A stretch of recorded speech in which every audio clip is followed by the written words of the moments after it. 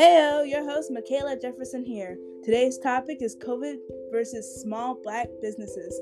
For the past year, black businesses have been hit pretty hard by this terrible virus. Here today, I have with me Miss Terry Vickers. May you please introduce yourself? Yes, hello. My name is Terry Vickers, and I'm the owner of Jamaican Flavors, a Jamaican restaurant in Snellville, Georgia. It's very nice to meet you, Miss Vickers. Now for a few questions. Question 1. Have you seen any significant decrease in business during the first stages of the COVID lockdown?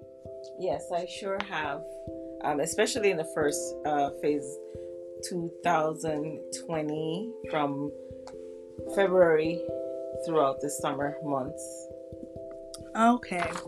Number 2, what specific things have been the hardest for you during this crisis?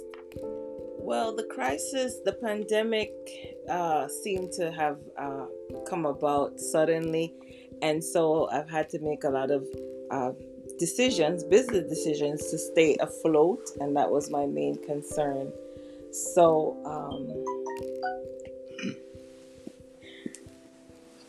making decisions such as staffing. I've had to reduce staffing, making decisions of how much food to purchase, and just to meet the needs of the changing environment at the time. Right. Okay. Thank you. Number 3, last question. COVID has been hitting the black community the hardest of them all. Does that concern you in any way? Yes, it sure has, especially because a lot of black people have been dying from the virus, and I do have black people on staff, so one of my main concerns was to make adjustments and keep everyone safe, installing shields and purchasing sprays such as Lysol sprays and cleaners, and just going through this with the staff, how to keep themselves safe, purchasing masks and gloves and stuff like that, which at times during the pandemic was a challenge because some of the things weren't available during the pandemic as it was before the pandemic, such as gloves. But I had to adjust and find different ways of,